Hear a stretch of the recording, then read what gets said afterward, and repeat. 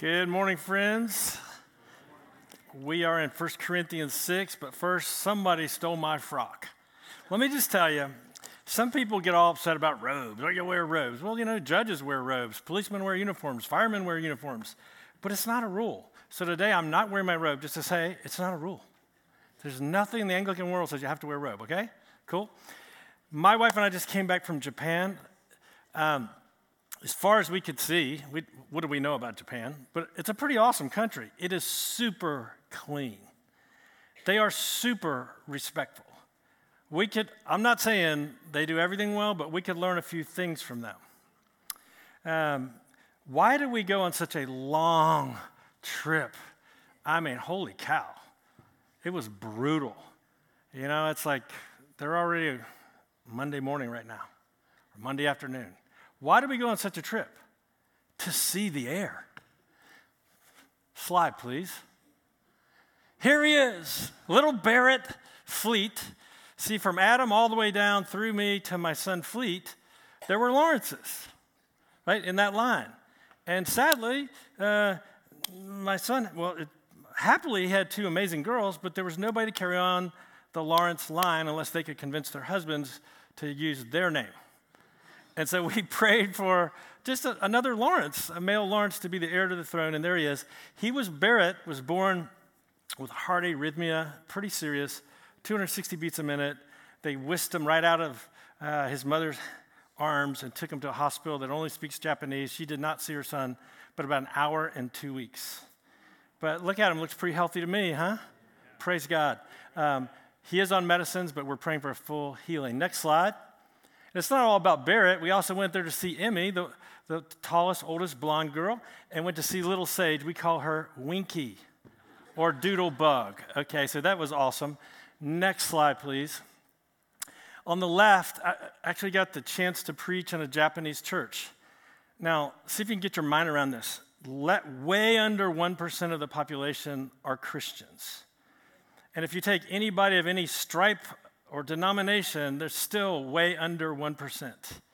There's like 0.3 to 0.4% biblical Christians in Japan. And I think most of those are probably in Tokyo and a few other places, which means where my son and his family live, in Japanese bunkers where they stored Zero planes, it's a hard thing to be in the military overseas where you don't speak the language and you can't even talk to your family very well. But anyway, there's a little church there. They've got about 40 believers, and they wanted to learn about the gospel because half the people in the church weren't Christians. They're just interested. But they're weighing the whole idea of, if I embrace this Jesus, my family will turn me away. And so maybe everything that sparkles and looks so clean and respectful in Japan is maybe not as good as we think it is. But anyway, we got the privilege to do that. And also, there's Fleet Squadron. I don't know if he's actually in that helicopter, but that's Fleet Squadron flying around Mount Fuji. Fleet says that they are on the tip of the spear, and they're the only ones preventing you, not the only ones, they're primarily the ones preventing you from having to speak Mandarin and be under communist Chinese rule. So if you've never prayed for the military, not only for those who wear the uniform, but for those who serve, the spouses, the children, it is hard, and they pay a price, and don't ever forget it. Next slide, please. Now, I'm not military. I'm a wannabe military. I do admissions for Naval Academy. I was hoping they'd give me a uniform for that. I like uniforms, as you can tell. I like uniforms. One of the things I learned from the military is BLUF, which stands for bottom line up front. Like sometimes when you hear me preach, don't you just wish, Quigg, what is the point? Like, could you just tell me like the snapshot, the elevator thing, and just what are you trying to say? In the military, it's bottom line up front. What are you trying to tell me? And then you give me more details and maybe tell me again, but what are you trying to tell me? So here's the bottom line up front for 1 Corinthians 6. Paul's instructing the Corinthian Christians not to go to secular courts to right a perceived wrong or grievance with a fellow Christian, right? So he's not saying if there's a murder, if somebody set your house on fire, if there's a criminal thing, he doesn't say not go to court. But for these more trivial matters of, you hurt my feelings, or you stole something from me, or you defrauded me, those things should be settled in the household of God, because we have people in our body that have wisdom from on high. We have believers who have the Holy Spirit. Now, wait a minute, Quigg. Are you saying that you don't appreciate judges and lawyers and all the many people in our congregation who toil as an act of worship day in and day out? I know we have at least 3 judges, and we had one before that. So at least 4 judges that I know of from our church that serve. And it is hard, and they need our prayers. And that's why often when we pray, you'll hear me call out for judges, for those who serve in the court systems, for, guardian ad litems, right? So we love them. We thank God for them. But at the end of the day, Paul is speaking to the Corinthians some truth we need. And that is, don't take family business outside the family. Because what you're going to do is you're going to embarrass the cause of Jesus Christ. When you have everything you need for life and godliness inside the church to settle these minor grievances and disputes. Next slide. So we're still in the bluff part. Paul is not saying secular courts are bad. How do you know this? How do you know this? Did Paul ever go to a secular court? Did he ever appeal to a secular court? I appeal to Caesar, right? And he was before, was it Festus and so many others, right? He was proud of being a Roman citizen, and he didn't hate the courts. He's thankful for them. And you see that in Acts, but also in Romans 13. So I know I'm busying your brain, but could you go to Romans 13 as fast as you can go? Corinthians, let's go to Romans. Romans, what chapter are we? 13. And I just want to prove to you that giving you context, that Paul is not against secular courts. He's not against authority. Quite the contrary. So let's see what it says. Romans 13, verse 1. Let every person be subject to governing authorities. Well, I don't like that. That's what he says to do. Be subject to governing authorities. For there is no authority except from God, and those that exist have been instituted by God. Therefore, whoever resists the authorities resists what God has appointed, and those who resist will incur judgment. Now, hold on, it gets even better. Verse 3. For rulers are not a terror to good conduct, but to bad. Would you have no fear of the one who is in authority?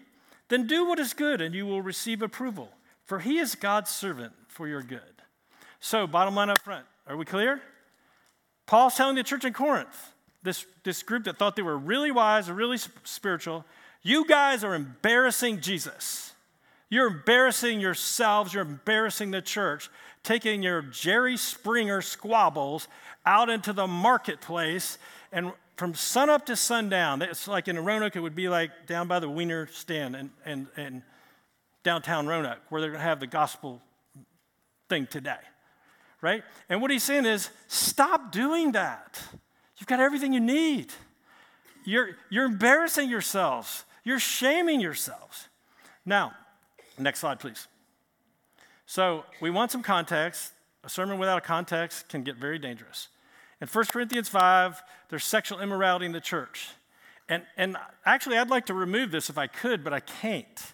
Because I like judging other people. It's really fun. Except for the Bible says, whatever scale you use to judge people, you yourself will be judged by the same. And so in 1 Corinthians 5, it's saying this: what business is it of mine to judge those who are outside of the body of Christ, outside the church? What business is it of mine? Are you not to judge those inside the body of Christ in the church? Do you see that? Don't judge the non-believer. Let your judgment begin in the household of God and maybe with yourself. God will judge those outside. You see, I think we don't believe that because we want God to be like a microwave. I push the button, I want the judgment, and I want it now, and if I don't get it now, I'm going to take it back into my own hands.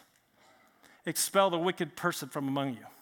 Now, go back to 1 Corinthians 6. All right, beginning at verse 1. When one of you has a grievance against another, does that ever happen? That never happens in your family, does it? You ever go on a family vacation to the beach and you pack everybody in together?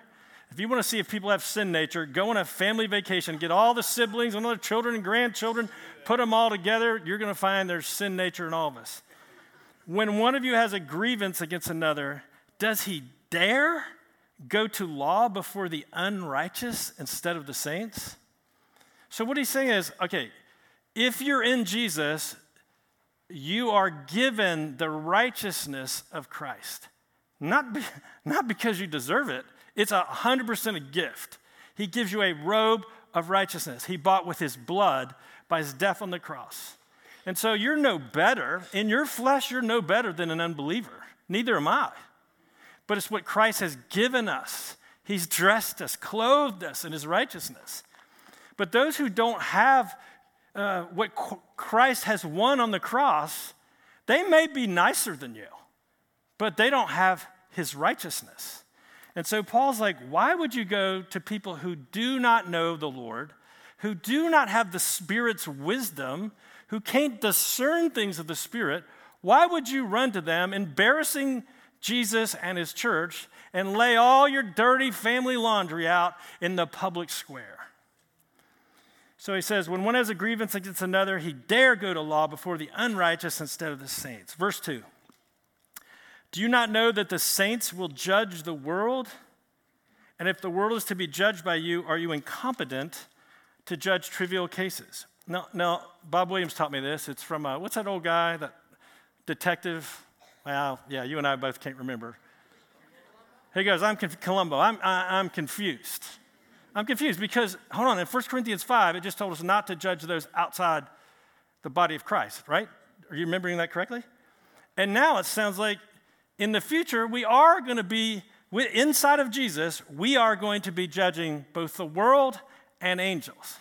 Do you see that apparent disconnect? So let's try to figure this out. Do you not know that the saints, that means God's kids, those whose lives are hid in Christ, who are born again, had the new birth, Christians, the saints will judge the world. Now, how does that happen? The Bible's very clear that the Father, God the Father, has committed all judgment to the hand of his Son. All judgment.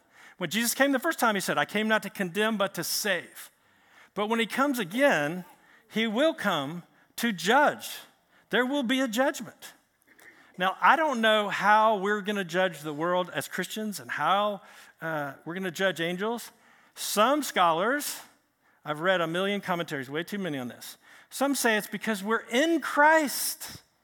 And just like you're going to rule and reign with Christ, because you're in Christ, you literally are in Christ, and his Spirit is in you.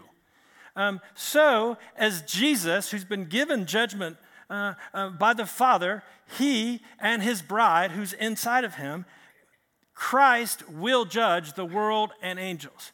And you that are in his body, the body of believers, will be part of that. Do you see that? Now, again, commentators have a million different other explanations.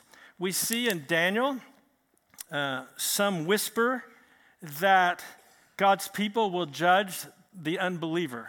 I think it's Daniel 7:22. You can check me out on that. We hear whispers of it in Matthew 19. But the bottom line is, as we look at 1 Corinthians 6, what we know is we who are in Christ will judge the world. We will judge angels. Do you have a problem with self-esteem? Let me just throw this out to you. That in Christ, the Lord is going to allow you to partake of the righteous judgment of the world and of angels. I didn't make that up. Paul wrote it under the inspiration of the Holy Spirit. And so he says this. He says, don't you know that the saints will judge the world, and if the world is to be judged by you, are you incompetent to try trivial cases? Do you not know that we're to judge angels? How much more then matters pertaining to this life? And so if you have such cases, why do you lay them before those who have no standing in the church? Do you see the irony? What do you know about Corinthians? Go. We're playing Jeopardy. Go. Corinthians, what are they famous for other than living in Corinth? I need a hearing aid. Could somebody interpret for me? Sexual immorality. Amen. What else? Yes, getting drunk during communion. People have their father's mother. They were also very spiritually proud.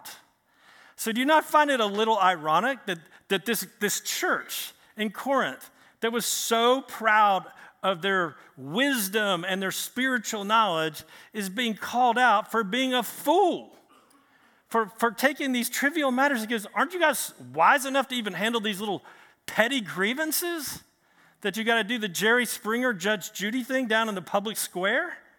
He goes, guess you're not as wise as you think. He says, why do you lay them before those who have no standing in the church?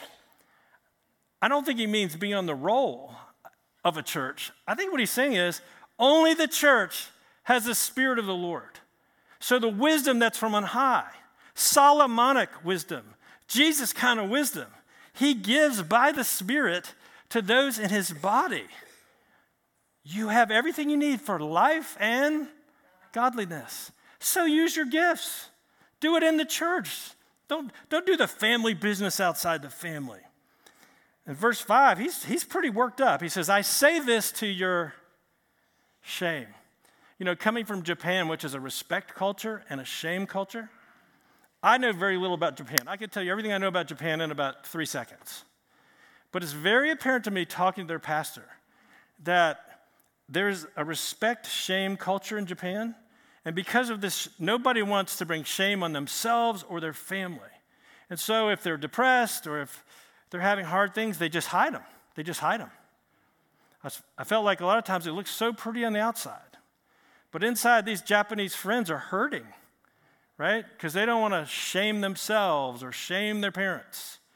And in fact, if you leave Shintoism or Buddhism and you come to Christ, there's a very good chance your family will never see you again.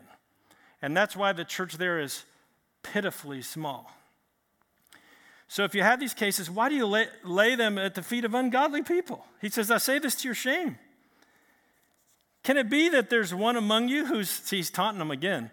Could there even be one among you who's wise enough to settle a dispute between brothers? Yeah. But, verse 6, it says, but brother goes to law against brother, and that before unbelievers. Now, I hate it when people in church say, if you did this, raise your hand, right? Kind of outs people. I don't really like that. So I'm not going to ask you to raise your hand. I'm not going to ask you to stand up. But I will ask you to just kind of privately wink at me if this is true of you, okay? So I'm not going to out you, okay? If you've ever been in a lawsuit over like money or being defrauded or maybe siblings with inheritance kind of issues, if you've ever instigated one of those or been on the other side of it, called into court because of that, give me a little wink. Some of you aren't telling the truth. Okay, I'll admit I've been in there. I've been in multiple cases. I have a high level for justice, right? And so if somebody defrauds me, man, it's like DEFCON 10. I'm going to bring the whole kit and caboodle. I'm going to lawyer up, buddy, and you're going to do right. I'm going to make sure you do right. No names and tales, but we had a brother in Roanoke, a Christian, who, it wasn't a Ponzi scheme, but he defrauded. He stole well over $1 million from people like me and my son and a whole bunch of other people. I took it to my tax guy. He goes, well, you weren't the only one. And you know what? Like, I wasn't thinking about bringing it to the church. In my heart, I harbored just such, wasn't hatred, but it was like, this man is a wicked man. And so, rather than come to the church, just lawyered up. End of the day, gets smacked on the wrist. Yeah, he did it, and nothing. And what an embarrassment to see Christians from multiple churches who had been defrauded by this man fighting out in a court of law. So I failed, but I don't want to fail again.